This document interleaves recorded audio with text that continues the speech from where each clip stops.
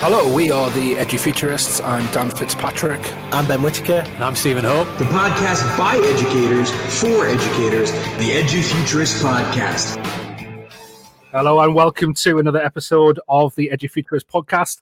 We are live as always, as is the custom now. So if you are listening live, you're very welcome. You can leave your comments in the YouTube chat or on the Periscope chat if you're on Twitter. And we're also streaming to Facebook now as well. So you can leave your comments underneath the video on Facebook. If you're listening on the podcast, so not live, then you can always leave your comments in the review section. Yeah, we have well over 150 podcast episodes now. You can find us at edufuturist.com and please subscribe to your podcast app. You can also subscribe to the YouTube channel and see some of our most recent broadcasts from Abdul Chauhan and Summer Howard, amongst others. Don't forget, sign up for our Edufuturist Awards ceremony, where you can also hear great TEDx-style speakers like Rob Hoban, Louise Jones, Drew Povey, David Price, and Summer Howarth. You can also nominate, the nominations are now open and the voting is open at awards.edufuturist.com/vote. Yeah, so as part of that, we obviously offered that as a free online event. But if you want to support us, you can purchase some merch from our merch store, which is now up online. You can get hats, caps, get hoodies, all sorts of cool things. Go over onto the website for that. And also, we've got another event on the 24th of June in partnership with Sea Learning and Warwickshire College Group. The new, next, or never normal FE or HE event. So, yeah, sign up for that. It's another free event. Normal.edufuturist.com for that. Yeah, as you can see, we have got another bearded spectacle wearing gentleman joining us today on the podcast. It's Mr. Andrew Strachan. Andrew was our first ever guest on the podcast on episode number 1. A lot of things have happened since then, which we're going to talk about on this episode. Yeah, since then, Andrew's role has changed and we'll be chatting about the work he's doing in the northeast of England. Yeah, following Dan up there somewhere. You can follow Andrew on Twitter at Mr. Strachan_IT. The podcast by educators, for educators, the Edufuturist Podcast. Andrew, good to have you on. Super. I'm delighted to be here. It tops off a day where I've pretty much been on video conferences all day. Yeah. You can always squeeze another one in. Exactly. It's good to have you, man. So you're in the northeast of England, the best place in the world, where all the best people are from. Gaza. Are you a Sunderland fan? Me? Yeah. Oh, no. My football roots lie in the West Midlands. I'm a Derby County fan. Oh, okay. Oh my God. We've got Dan who's a Sunderland fan. Oh, we've got Ben who's a Manchester United fan, and Strachan who supports very nearly. And you're a United fan. You're a Red. It's you that's the Red. Who's that? You. I think rugby's more your sport, Andrew, isn't it? Yeah, it is. I think I kind of probably fell in love with football first, and then when I hit secondary school and decided that my stature maybe was no longer for the football pitch, I kind of fell into rugby and was very lucky to play a lot at school, played a bit at uni, moved out, played a bit in Australia, and then played for Blaydon for the last 10 years, coached a bit for their first team, and now I've kind of gone right back to the start with my little boy Matthew and coached the minis. Is that league? No. Is that a sport? Does that exist as a sport? Kick and clap? What's going on here? Union. Ruck the malls, fly out, forwards and backs. Dominic Cummings, like Ben does. Conservative voters, I'm not having this. What's going on here? Definitely not one of those. I mean, I'm not.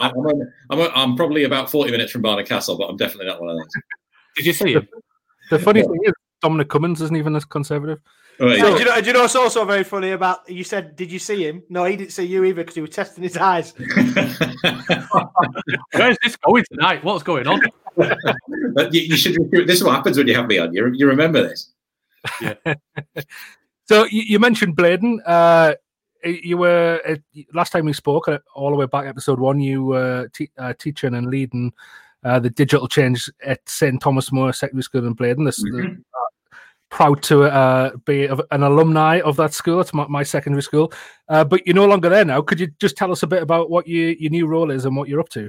Yeah, so I had 10 fabulous years at Thomas More, and then was ready for the change and a step up into senior leadership, and an opportunity presented itself to have a crack at a job with Emmanuel Schools Foundation, which is a trust of six secondary schools and then kind of 2 primaries, the all through schools, spread from Blythe right down to Doncaster.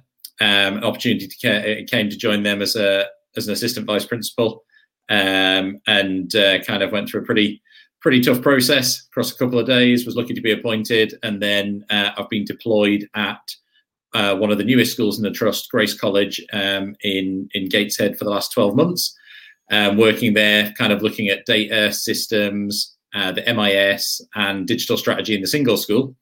And then since Easter this year, I've been tasked with looking at digital strategy across the trust as a whole, and that encompasses everything that we're talking about at the moment in terms of online learning, blended learning, moving schools into the cloud, supporting teacher workload with a move to the cloud. And I've also been asked to lead on our trust-wide deployment of a new MIS. Nice. So you must be busy. Yeah, I think whilst nobody would want to fly on the coattails of a global pandemic, it has certainly pushed to the forefront the area of expertise that I guess I've brought into the trust. I've kind of currently spending my time 2.5 days a week looking after the kind of the senior team responsibility stuff at Grace College, and then 2.5 days a week working with schools across the trust to support them in their journey. And I think I was saying to you guys before we went live, it's very much a broad church in terms of what we're using and how we're using it. And I think that's probably where we are at the moment. It's the right thing to go digital, go into the cloud, look at blended learning, given the circumstances we find ourselves in. But it's probably not the right time to drive huge amounts of change in terms of what we're using in the cloud, not so much how we're using it, but to kind of train staff up in new technology. It's probably a case of going, right, what have we got? What are we using? Okay, you're a school that are currently using G Suite. Let's carry on using that. That's the right thing for you because it's what's embedded. Whereas we have other schools using 365 and Teams. It's the right thing for them. It's embedded to a degree. Let's use that. And then we had a school that came on board with Teams on the Thursday before we went into lockdown. So it's been a relatively steep curve for the guys there. Yeah, I imagine. And just before we get into that conversation around that kind of stuff, I'm always interested when you're talking about MIS and systems and processes and data and tracking and all that kind of stuff. Probably because I'm a nerd. In fact, I think we probably all are, like deep down. I sometimes get called part of the Google gang at college. And do you want to be in my gang? Probably not, because I'm a nerd. But anyway, before I get, the stuff around like MIS and data systems and processes, like you've probably seen some really great things, and probably seen some not so great things. Not necessarily just where you are now, but like when it comes to systems and processes and that kind of stuff, what are you passionate about? Because I know it floats your boat, doesn't it? That stuff. Yeah, a little bit. I think it's the thing about data is, yes, behind everything there's a story, and there's a story behind someone's opinion. There is a story behind a story that someone else has told you, and there's a story behind data. However, you can be far less opinionated if you are basing your story on factual data and evidence that's in front of you. And I think if you look at global organizations outside of education, they base a lot of their real key decision making on really, really top quality, well analyzed, trustworthy data. And I think as schools, a lot of our lives at times does evolve around what is the data telling us, what are the trends and patterns, what can we read into them, what analysis can we do of them. And I think it's absolutely crucial when you're in a school to have a management information system that allows you to put really good data in and allows your staff to be trained on how to put really good data in for then leaders at all levels to then be able to extract really, really good top quality data and trust it to help them inform their decision-making process. And the situation I found myself in the school I'm currently deployed in is that the MIS wasn't doing that for us. And it wasn't working how we wanted to make it work. It wasn't making our staff's life easier. And it certainly wasn't making my data manager's life easier. And so I've been really passionate since coming on board about leading a change of the MIS there. And it just so happened that prior to me joining the trust, there was a wider conversation already taking place about looking to kind of standardize the MIS and MIS use across the trust as a whole. And it's been a really productive, proactive, and quite exciting conversation to be part of. If you can, without, obviously don't get into like a lot of detail, but I think this will interest a lot of listeners because the whole idea of data-driven instruction is a very trendy area at the moment in education, and for really good reasons as well. But could you just give us a little bit of an insight into some of the tweaks that you've made and how they've amplified the effectiveness of the data that you're getting? So I think we have looked at reducing the amount of data entry points in the school I'm in. There was a considerable number, and I think it maybe wasn't supporting staff to give them time to make change. And I think we had a lot of conversation about, well, which way do we go? Do we go and how much do we take away? What do we keep? Where are we at? Because I think the school I've been deployed in, people from the Northeast will be aware of it. It's a school that requires rapid improvement. And we're absolutely adamant and confident that we'll make that rapid improvement in it. But there are certain things that you need to do in schools where rapid improvement is required around data and data collection that maybe you would not do if you were somewhere else. And I think it's finding that balance between what is too much data that isn't going to help you make change, and what is maybe not enough data that you're then not getting frequently enough. I think it's probably fair to say we maybe went and trimmed it down too much initially because we felt that was the right thing to do at the time. And then we've kind of evolved that process through. And it's not so much about kind of when we're putting the data in, it's more about what happens to it when we get it out the other side. And I think at the moment we've had to survive a little bit for the period we're in with the analysis we were able to do. The utopia in the new world is to allow us to stream the data into the cloud, into live data dashboards. And I think that's probably the way we want to go. Certainly that then, staff at different levels can access it.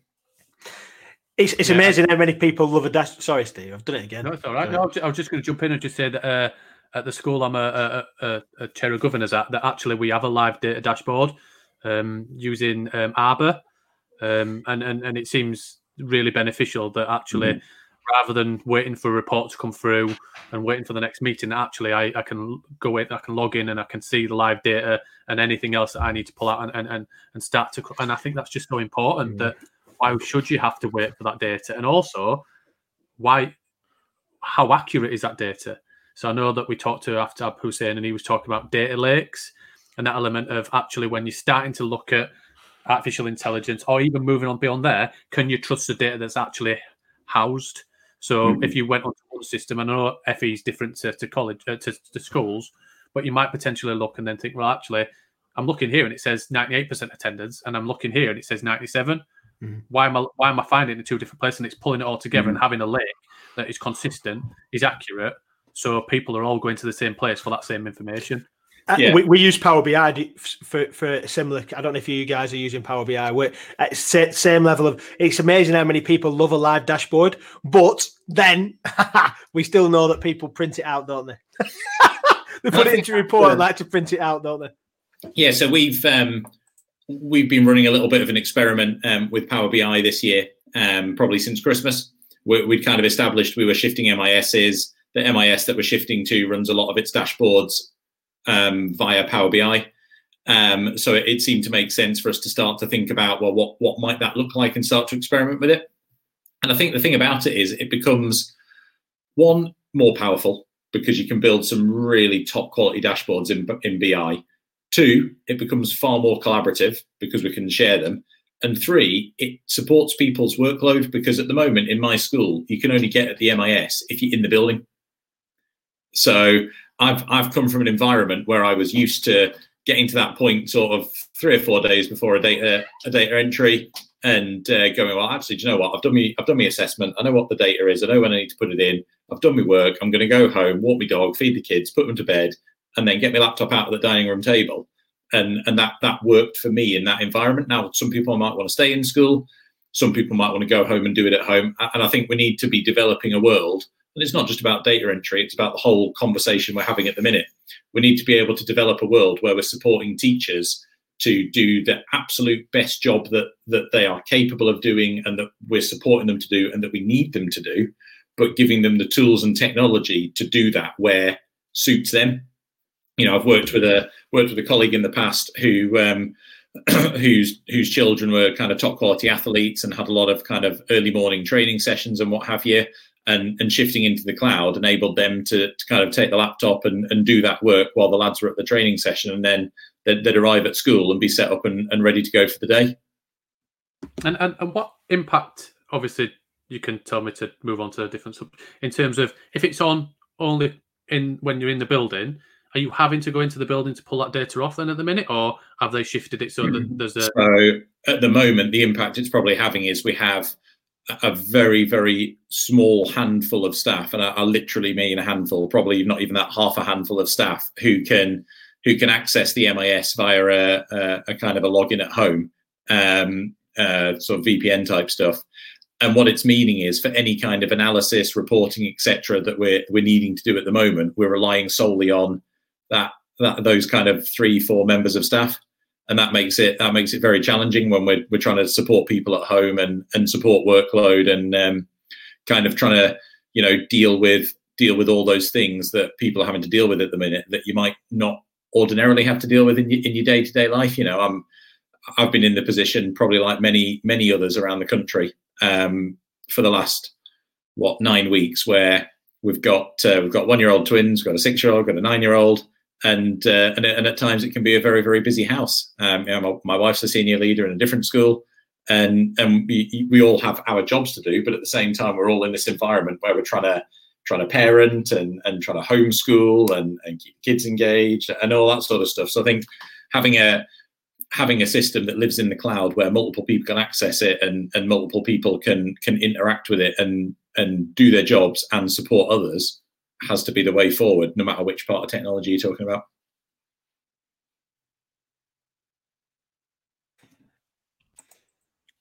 I think you stunned us all into silence then, because I think you're right, because I've got I've talked quite a few times now about 2 young girls as well, and trying to balance that, and you've got that plus twins who are one.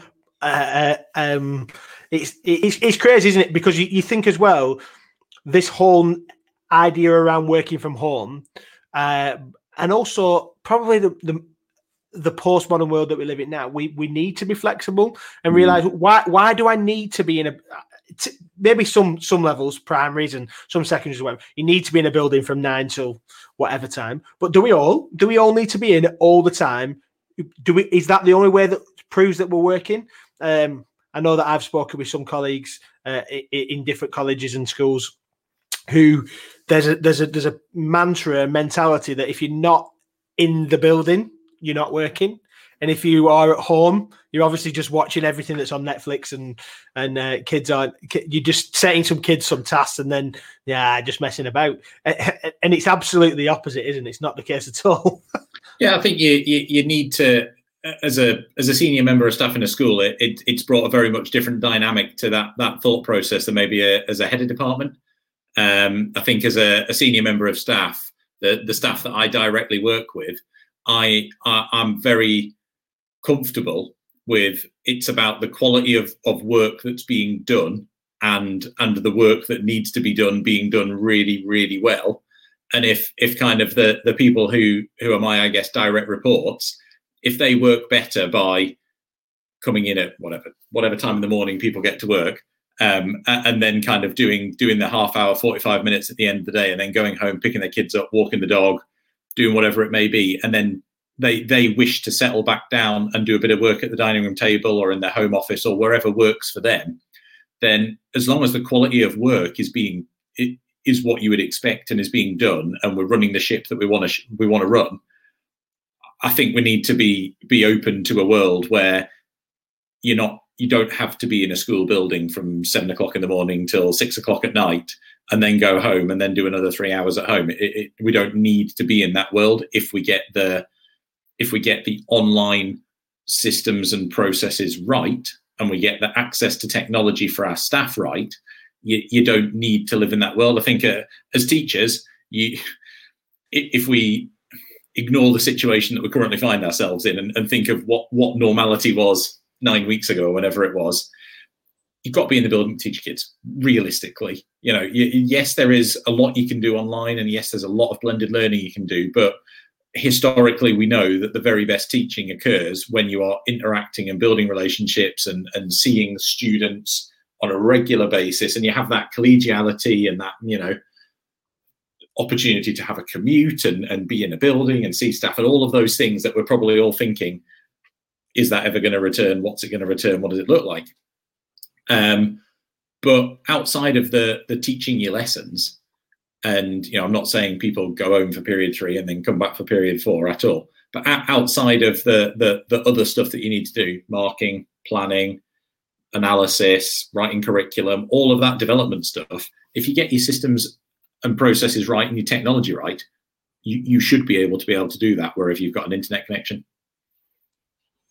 Yeah, and I think it would be great to get into kind of what that does look like for students and for learning as well. Because before we went live, we had a little brief conversation about kind of the lessons that I guess we're all learning at the moment for where we go from here and how we're going to take on that blended learning model or elements of it to help enhance learning after this is all over, whenever that may be. Could you maybe give us a bit of insight into kind of what you guys are doing, some of the lessons you learn, and what maybe the future holds for you?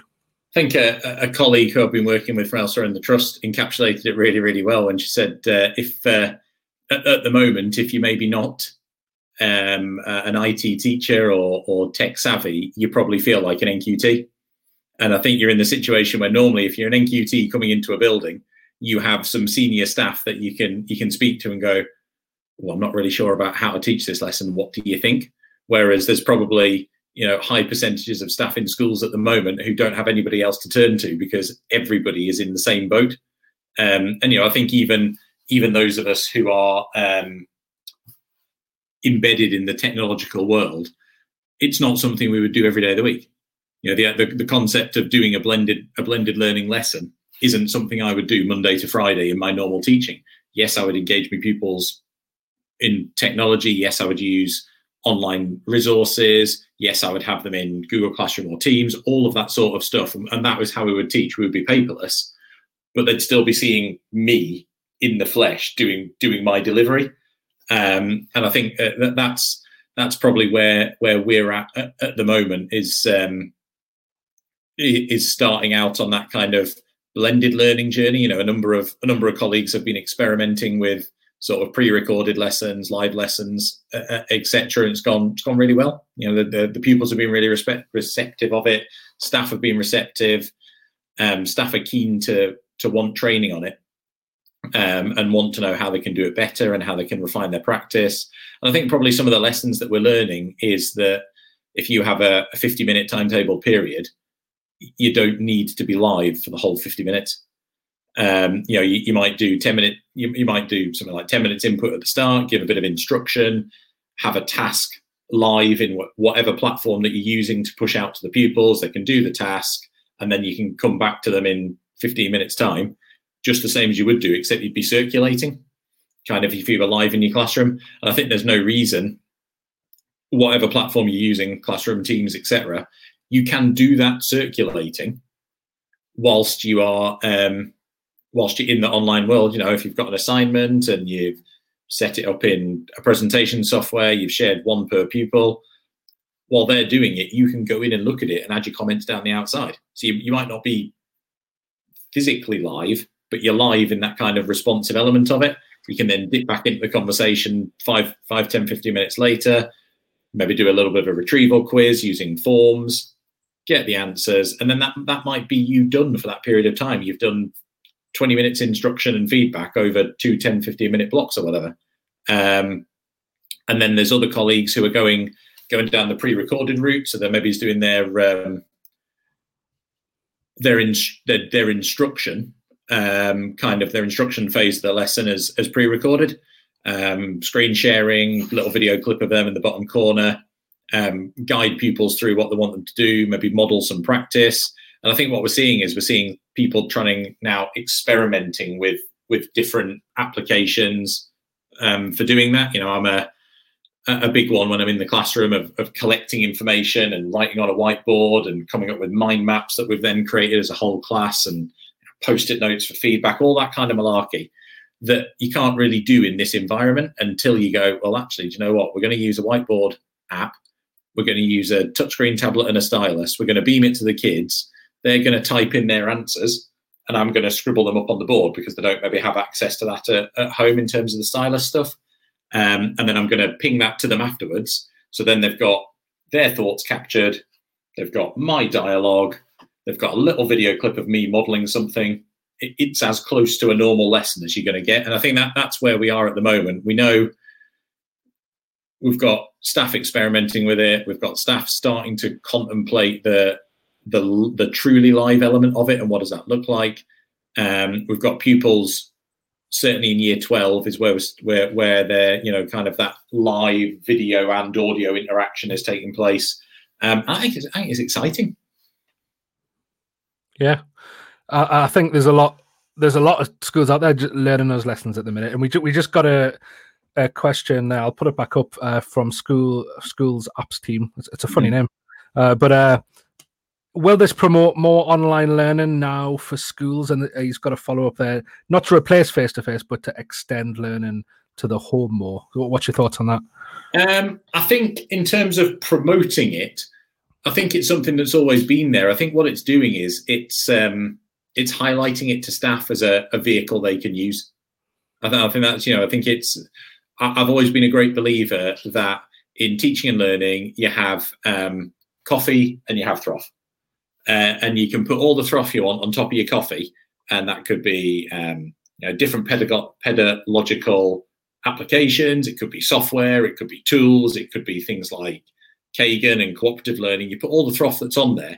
But when you take that away, what's the substance of the coffee underneath it? And I think the online learning conversation, it's about giving staff tools that add to the substance for them to then deploy as is most appropriate. And I think that, to me, you talk about almost like having an old school touring road case that you can open up and you go into the different sections and go, right, actually, what do I need today? Well, today I need a retrieval form that I can email or put in my application or whatever. And then at a different day of the week, you go, what do I need today? Well, actually, today I need some post-it notes that I can put out around the room and then take a snapshot of and send back. So I think that what we're doing at the moment is bringing staff to the fore of, look, this technology is out there, it's available. Here's some of the fantastic things you can do with it. But ultimately, there is a quote that does the rounds that says the most powerful combination is fantastic teachers with great apps. And I think that's the thing. If you're not going to give someone a device and give them all the access to technology and then not support them with the pedagogical understanding of how to deploy it. Yeah, I think what I'm really like trying to filter out in my head what I want to say here because I work in a school and people might be listening. I think some of the lessons that are being learned out there are things like actually good teaching is good teaching, whether it's in a classroom, whether it's online, and actually online teaching. I'm finding by some of the examples I'm seeing is actually putting a magnifying glass on teaching a bit more. So for example, a teacher, and I think I've mentioned this on the podcast before, teachers stand in front of a class can have 2 or 3 goes at getting their instructions right if they're doing it off the top of their head. A teacher who's writing their instructions into a Google Classroom assignment can't do that. Yeah, and they have to really think about what they want to say. And we've talked on the podcast before about this concept of economy of words, like saying what you want to say in the fewest words possible, so that the majority of the people can understand it, which is an art in itself. And it's it's actually a term that comes from the stand-up comedy world, the economy of words, where you want to get to the punchline in the fewest words possible. Otherwise everyone knows a crap joke is when someone's gone on too long and you can see the punchline coming for miles. So you got to use an economy of words to get there. And I think it's a really nice phrase to bring into the educational world, and especially when it comes to how a teacher teaches and gives instructions. And I think it's, in some of the cases I've seen, it's making teachers better at that, which I think is a good thing. Yeah, and I also think that it's that differentiation of really thinking about learning and what learning online looks like. That putting your slides presentation or your PowerPoint in a form, saying, all right, well, this is what I'm going to deliver. I'm going to create a video and then I'm going to assess it. Would you just do that in a class? Would you think that is effective if you took all of those resources and said, I'm going to put a slide presentation up there or whatever it's going to be, I'm not even going to speak over it or do any of that, and then I'm going to assess the students at the end? No, you wouldn't. But that's what we're seeing, and that's what people think it is, and that's the problem. I think that what is happening at the minute is actually needs developing and an understanding that because people are trying their best, there's no criticism because that's the knowledge. But actually, online learning and blended learning is so much more than that. It's that contextualized stuff, the economy of words, but also that application, that you're not going to just pick a YouTube channel, a YouTube video that's from somewhere else. It's actually maybe getting Edpuzzle or something else, and you walking over the top of it, the context of what your students, the demographic of the students, and you knowing their starting point at that lesson that you can't get from just a standard, or here's a Hegarty or here's a GCSE pod. That's fine, but they're treating everybody exactly the same there. And I think that's where we're missing. I think that's where it needs to come to life, and that's where it needs to go. But that takes a massive skill development in terms of people, digital capabilities, and hopefully will allow for that. And I know Bob Harrison says it all the time, that we won't put the genie back in the bottle, that people won't then go, you know what, actually, it's so hard because, and I think it was Dan actually that said it the other day in a different conversation, that actually for everybody that's actually struggling, some students in terms of the vulnerable and all these students are struggling, some students that are absolutely flying and thriving by online learning, those students in terms of confidence. For some reasons, school environments don't work for all, and actually some of the environments that we've created through this pandemic actually do allow them to thrive. Yeah, I think he looks really shocked, doesn't he? You went off of it. I did go off. Probably Ben just muted me because he was bored of me talking. But I think we need to focus on what's going well, not what isn't going well, even during these times. And I think we need to take the positives of those students who are thriving as well. Yeah, and do you know what we're seeing? I mean, you guys are active on Edu Twitter, definitely more than me. I'm probably there as a peer and an occasional poster. And I think I think what we're seeing is schools up and down the country are responding to the challenge that they've been faced with, and I think we've got to have much credit to teachers nationally who have gone, do you know what, this isn't my comfort zone, this isn't something that I'm used to doing, but I've got a cohort of pupils here that need something. I'm going to do my absolute best with them, and then it's kind of people like myself who have responsibility for digital strategy and working with teaching and learning leads in schools to go, well, what can we do to support and help? We don't want to be telling and dictating. We want to be saying, look, how can we support and help you in your context to support your teachers to upskill? And I think that's where the conversation is in many schools, speaking to lots of colleagues kind of nationally as well. Yeah. I agree. It's not forcing it sometimes, is it? It's about that working with, which is massively important. I reckon I'm going to go there, guys. I'm going to go there. I feel like I should go here. So you worked in Blaydon, and You know where I'm going, don't you? You worked in Blaydon, and we became friends and we're still friends, even though this happened. We're friends, and we became friends because you use Google stuff and you worked with us on some stuff. You spoke at a conference. You talked about the stuff that you've been using in Google Classroom, and then you moved to Emmanuel, and they use Microsoft primarily as their tools. How has that been? That's just I know that sounds really loaded. It's not supposed to be. No, but I am joking. For anybody who's watching now, I am joking. We've got lots of wonderful, but obviously most of us, where we use Google tools. Mm-hmm. So you did that transition. How has that been? I think it's. I think the term to use is it's a broad church. I think there is a place in the market for a variety of tools. I think I was quite open. If you track back on Twitter or you go and listen to Podcast One, I was very much deeply embedded with not only G Suite as a set of tools, but with the education arm of Google for Education and the guys at Apps Events. Kind of they were deploying us to do SLE style work through the teaching school that I was working in. And I think it was a little bit of a shock to the system to transition across to somewhere, one that was primarily using Microsoft, and two that didn't have a cloud-based system that was effectively being used. And that's the school that I'm deployed in now, and kind of speak about there. And I think it became really apparent very early that the journey that I'd taken St Thomas More on, we could take elements of that and bring it into the new place. But it was going to be around implementing 365 and Teams rather than G Suite and Classroom.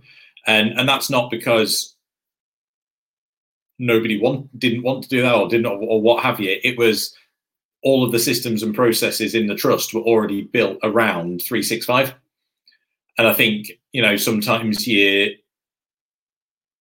need to look at something really objectively. I think for me, that was probably the first big learn as a new member of a senior team, to kind of step back objectively and go, right, okay, this is what we're working with.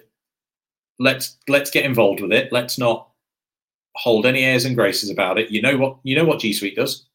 You know what it's capable of. You know what you can do with it. Let's go find out what Microsoft 365 and Teams does, and let's see if we can make it do the same stuff, and we can do other stuff. And I think when you lift the lid, we were implementing so much change in the new school that actually bringing in a cloud service and a learning platform where some of it was familiar to a degree was useful. I think for me, there was a bit of a learning curve because you want to do stuff the way it works in Classroom, and it doesn't work like that in Teams. And then you find new stuff that you couldn't do in Classroom, and you go, oh, actually, hang on a minute, this is pretty nifty. I quite like this. This is all right. And I think ultimately, when you strip it back and you compare the two, side by side, functionality-wise, you can just about run a like-for-like comparison to a degree. You can you have an online area at a very base level. You have an online area where you can put files and folders for documents, spreadsheets, and presentations. You can share them. You can comment on them. And then you have a learning environment where you can have a group of pupils in a class. You can share assignments and you can collect work back in at a very base level. The functionality is more or less the same. And I think the thing I've learned is, yes, we know G Suite's very, very good. It is very, very good. They went on a bit of a curve. They probably outstripped Microsoft for a short period of time. And Microsoft have played a little bit catch up. And whether they've caught up or not fully is debatable. But then you find stuff and you get into Teams, and you find things like OneNote class notebook. Cannot do that in G Suite. You can fudge something with Evernote, but you cannot do it as well as, and you know, they've got a niche there. And I think it's probably been the one thing where I've gone, this is better than what you can do in G Suite. You know, Teams has its little intricacies. I think the good thing about that's Teams, a nice way to put it. I think the positive about Teams is you don't have to reverse engineer anything if you want to set something up to work as a group of staff. I kind of always found with Classroom, if you wanted to set a classroom up to collaborate with groups of staff in a peer-to-peer level rather than maybe like a training environment, you had to reverse engineer Classroom a little bit with permissions and settings to make it do that. Whereas Teams, you can have 4 separate teams. You know, you can have a staff team, you can have a class team, you can have a PLC, and you can have another. And you know, there's little bits like that. We think that's nice. I like that. That's all right. I can get on board with that. That makes life easier a little bit in bringing people together. And then with the kind of the addition of class notebook that's run through OneNote, and you know, I kind of, even when I was deeply embedded in the G Suite world, I still kind of had OneNote out the side, because I think when you get far enough down the EdTech route, you maybe hold your hand up and go, look, actually, there's some software that does stuff better than the others, and it's going to be the most suitable package to make my life easier. And OneNote in that aspect kind of does that. And I think you've sometimes got to be big enough to hold your hands up and go, right, actually, there's stuff that this bit does really, really well. Yeah. There's stuff that this bit does really, really well. And I think there was a learning curve for me, both as a leader and also as a user. You know, other than Excel for analysis, I hadn't used any of the Office packages for probably 4 years. And that was with the exception of OneNote. And that was a really conscious decision. You know, I kind of, when I was leading the G Suite, I guess, revolution at St Thomas More, we were stepping away from SharePoint. We were stepping away in Elements for the teaching side of the school from Office. And I made a really conscious decision to say, look, if I'm going to be the bloke leading this, at that time, I need to solely be using these packages for everything that I do. But I think the environment that I'm in now, there are so many other demands on me as a senior leader that you need to go, actually, I need to be using the best package with what I've got in where I'm at to kind of do what I want to do. And I think now I've kind of got to the position where I'm looking at digital strategy across the trust as a whole. We have an ideology of where we would like to be in the future. But right here, right now, at the moment, we've got a very much mixed economy. You know, we've got one school running G Suite. We've got 3 schools on Teams. We've got a school using It's Learning for pedagogy, and then Teams for kind of a bit of collaboration. And then we've got a school using Edmodo. So, you know, it's a very much broad church across the trust at the moment. There's a really nice comment. And are they using... Sorry, no, well, yeah, definitely go to that comment. I was just going to say, in terms of for the schools, is that students and staff engaging? I know that from some of the multi-academy trusts that I'm aware of and stuff like that actually they say, oh yeah, well, we use Office 365 or we use Google. But actually, when you come and you have a conversation, actually the students don't use that at all. That actually that's from a teaching mechanism, not from a student learning mechanism point of view. Is that the case? Are you seeing that? Is that something that you're keen on and making sure that what advice would you give to people that aren't at that point? I think it is now. I think if you'd asked us that question 10 weeks ago, I might have had a varied answer. I think the school that are using G Suite have had that embedded for a number of years. They built a learning platform around it, similar to what I built at St Thomas More. And then from a collaboration point of view, they're using Teams to kind of collaborate from a staff point of view. The school that I'm in is pretty much existing in the world of 365. We've got a whole staff team and then every single child is in a class team, and we're kind of using it that way. Same for the other school that came on board just before lockdown, and then the kind of the others is a little bit varied just depending upon where they are on the journey. Students being at home is meaning that they're primarily having to use the cloud because it's safe, secure, and accessible. But I'm not really getting into too much of a route at the moment as to find out like what applications they're actually doing their work on. I think we're interested about pupils who are effectively engaging with the material that they're being sent, and that they're actually kind of returning stuff for us to have a look at and support them with their learning. Yeah, the comment that I mentioned was actually what you're talking about. Is that idea about within a MAT network, it's that the right tool for the right job and what's working for them. And I suppose the question there is around: does it work if you have both in a school? Does it work if you've got different ecosystems? I know that you're right when you said that there's a lot of similarity, and I know that we're winding you up and having a little bit of a laugh and a joke, and I think we all agree. There are some things that just don't exist in one or the other, and we probably all wish that they would just go, hold on a minute. I know I often say about Google, they haven't got that functionality of something like there's no such thing as a swear or a class notebook. They don't exist in Google, and that might be intentional. But it's the same the other way around. I don't think there really is, and maybe it's just being controversial. I don't think Teams is anywhere near Classroom as a classroom management element, and so I think most people would say that there's no classroom element. But I think the conversation there is about whether it can work. Can you have things working both?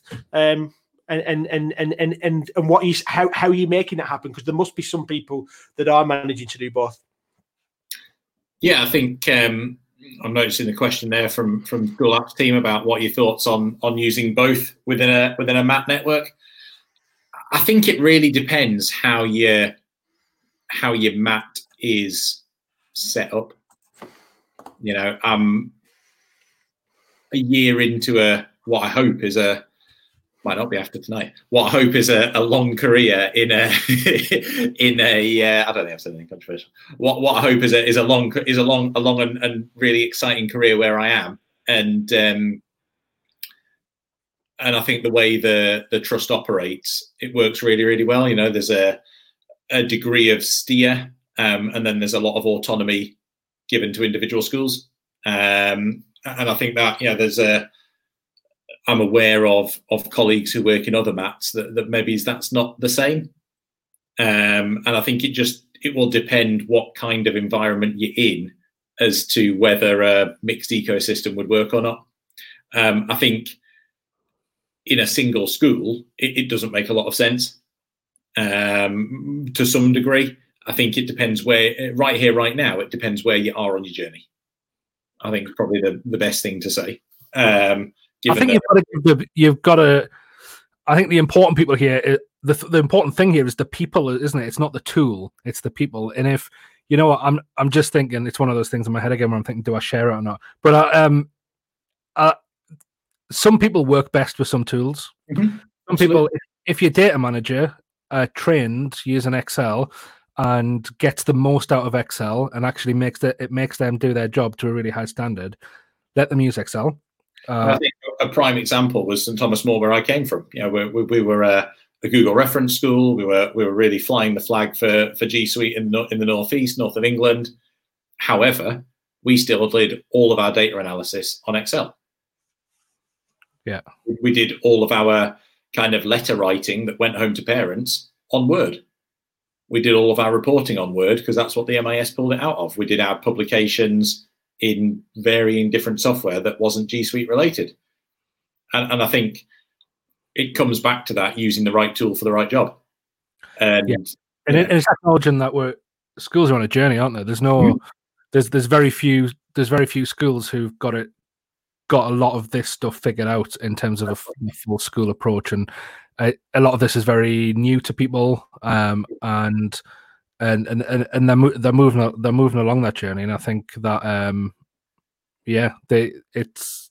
who knows what Is the solution that everyone's on the same system at the end of that journey or not? And maybe it's not. Maybe it is just what works best. And I think that the learning has to come first, obviously, but then you do want the most out of everyone else. It'll be good to. I'm just conscious of time. It'd be good because I know have you just completed your MA? Was it last year? Yeah. So I got awarded me MA just before Christmas. Right. Congratulations. MA in leadership and management. Nice. And I know the title of that, which I wrote down before, does distributed leadership affect positive change in pedagogy? What does that mean? So it was a way of, for me, it was coming up with a title that enabled me to write about something that I was really passionate about as a leader, and I started it 3 years ago when I was still at St Thomas More. And the research project primarily took place at St Thomas More, and the writing took place whilst I was at St Thomas More rather than in the building, before anyone gets concerned about sharing of data and all that sort of stuff. So whilst I was employed there, opposed to actually in the physical environment, and I think the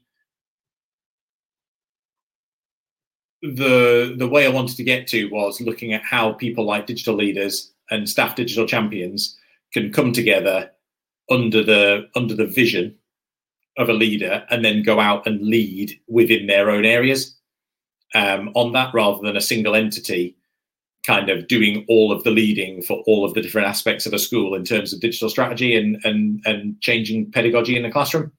So it was really written about how a group of staff digital champions could come together and then be empowered through the model of distributed leadership to then go back to their own departments and effect change of pedagogy and change of practice. And it was kind of it was looking at the leadership element of that rather than maybe the technical element of it. Okay, that's cool. It's cool, and I know Dan's a proud owner of an MA. He never tells anybody that he has this MA. No, I am jealous. That is exactly true. I am jealous. I'm lucky to do one very soon as well. Thank you. It was really worthwhile, but the third year in particular, with my wife being heavily pregnant for the vast majority of it, and then doing the writing of it kind of as the twins appeared was tough. Yeah, I imagine it, but it's credit, and I suppose that rounding it in research. Here's a little plug. Listen to this. On our EduFuturist Awards that are coming up on the 10th of July that we mentioned, one of the awards is for excellence in research, because we've acknowledged as an EduFuturist with that.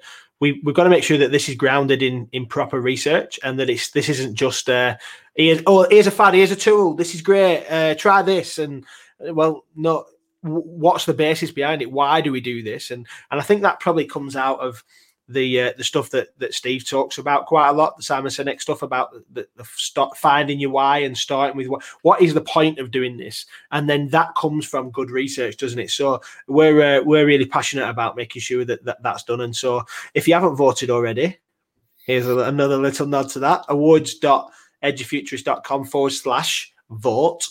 You'll be able to, if this is before the awards are, by the way, if you listen to this before the votes on the 10th of July, then talk about that. But I think if you had to talk about research and the stuff that you've done, and why you think it's important, and why you did your MA, because it'd be interesting. I know you talked about your passion for pedagogy and stuff like that. What was it because of that? Yeah, I think it was. I wanted to do something that was for me. You know, I went to a university that wasn't. I wouldn't describe it as non-academic. All university is academic, but I did a very much a qualification that was very practical. And you know, for those of you who've not heard this before or follow us on Twitter or whatever, I have a degree in theatre lighting design, and then. Whoa! Let's stop there. Come on. What's the story? So I would have been more 14, 15, maybe a little bit younger.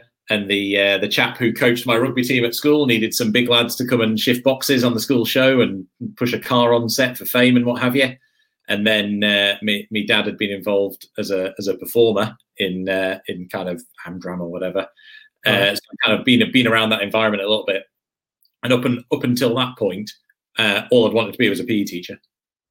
100%. Up until I was probably 16, 17, all I wanted to be was a PE teacher. And then I got involved in school shows and what have you. And my dad said to us, well, why don't you go and do something else first? So off I went. I went to a very nice place called Bretton Hall, which is in Wakefield, which is a college of University of Leeds, and spent 3 years studying performance design and production technical management. Lit numerous musicals, and then had a brief stint in the industry. Did a bit of a very small bit of freelancing, and then worked for a company called PRG Europe, who look after the top end of concert touring. If you're a band and you're on tour and you are proper headliners, they're doing the lighting and the technical and the rigging. So I worked in their projects office for a number of years and specialised in computer controlled lighting systems. And then I kind of got to a point where some changes were made and what have you, takeovers, blah blah blah, all that sort of stuff. And it was the other opportunity at the time to change. And teaching had always been there at the back of my mind as something that I'd wanted to do. Quickly became apparent that PE was no longer an option, as I didn't have a sports degree. And Warwick University at the time were advertising for ITTs for IT. So I thought, well, do you know what? I've got some really good relevant industry experience. I've spent a long time looking at network lighting systems, computer controlled lighting systems, AutoCAD, graphic design for lighting systems. Let's give that a crack. Maybe I'll be half decent at it. Seems to have turned out all right. Yeah, that's class, man. I love that when people have got like varied backgrounds and come into teaching. It brings so many skills into there. I don't know anybody else on this podcast who's had a varied skill set before they came into teaching. No. Hand on heart, if I'd gone straight from school to uni to be teaching, I would have been a rubbish teacher. I'd be out of the profession by now. I didn't have the work ethic. I didn't have the right attitude. I didn't have the right kind of level of responsibility, I guess. And I think, a bit of time in an industry that at times can be really, really tough and really fast paced, and you've got to be pretty resourceful. When someone rings you up in Russia and goes, I need these 10 lights tomorrow, and you're like, well, it takes 72 hours to get anything into Russia. Right, okay then. I think some of that resilience and project management and exposure to worldwide kind of organizations and problem solving has made me a far, far better teacher and a far, far better leader. Yeah, and I think that's what leadership in education needs, doesn't it? It doesn't need people who, well, I'm not going to say it doesn't need people, because there are a lot of good people who've kind of started off at the straight from university in education, but I think it needs that diversity of thought, doesn't it? That diversity, broad and varied experiences. I think when someone asks you to project manage a particular project, I'm more than confident of going, well, actually, you know what? I've had that skill set before. I know what it is. I know what I need to be thinking. I know I can go back to that time. And I think as well, I kind of growing up as a teacher, I had in that industry, and I didn't see it at the time at all, and I probably didn't respect him as much as I should have done. I had a line manager who was all about the minute detail, and it was things like get these hooks that attach lights onto lighting bars or whatever, and it was about getting the right hook for the right tour at the right time, and he was minute detail. And I think whenever you were presenting something to him, I didn't respect him enough at the time to give him the information as accurately as I probably should have done. And I think that's something that I brought into teaching very much so, where the question would always be in my head whenever I was doing a presentation or kind of putting a project together or a paper, what would this guy have wanted? And, it taught me a lot of things about myself that I've been able to bring into teaching. And also it gives you some cracking stories to share when the kids ask, "Have you always been a teacher?" Yeah. That's quality, man. Andrew, I think we'll wrap up there. Thanks for joining us on the podcast. It's been great to have you back on. Before we finish, Dan, can I just put this little comment up that's come from Schools Apps team has been actively involved, and I think we have to mention that is absolutely true. Yeah, I think this side of my screen is way more impressive in the beard game. Mine feels a bit scraggly. Dan, I think you could have a really cool ginger beard, but you just I think because it's ginger, because it's fair, mine never looks as like full. Really, really gets to me. Like, I'm yeah, that's what all the guys who can't grow beards say. Yeah. Dan wanted to swear at you then, I could tell. That's almost twice during 1 hour. Oh, right. Good luck with everything, mate. And I hope it goes well with the new role. I'm sure you'll smash it out of the park. And thanks for sharing your thoughts. Really appreciate it. Not a time, fellas. Been an absolute pleasure as always. Great to see you all. Don't forget, before we put the jingle on, if you haven't signed up for our event, please do. awards.edufuturist.com. Get your votes in as well. And also, if you listen to this before the 24th of June, sign up for the new Next or Never Normal event with C Learning, normal.edufuturist.com.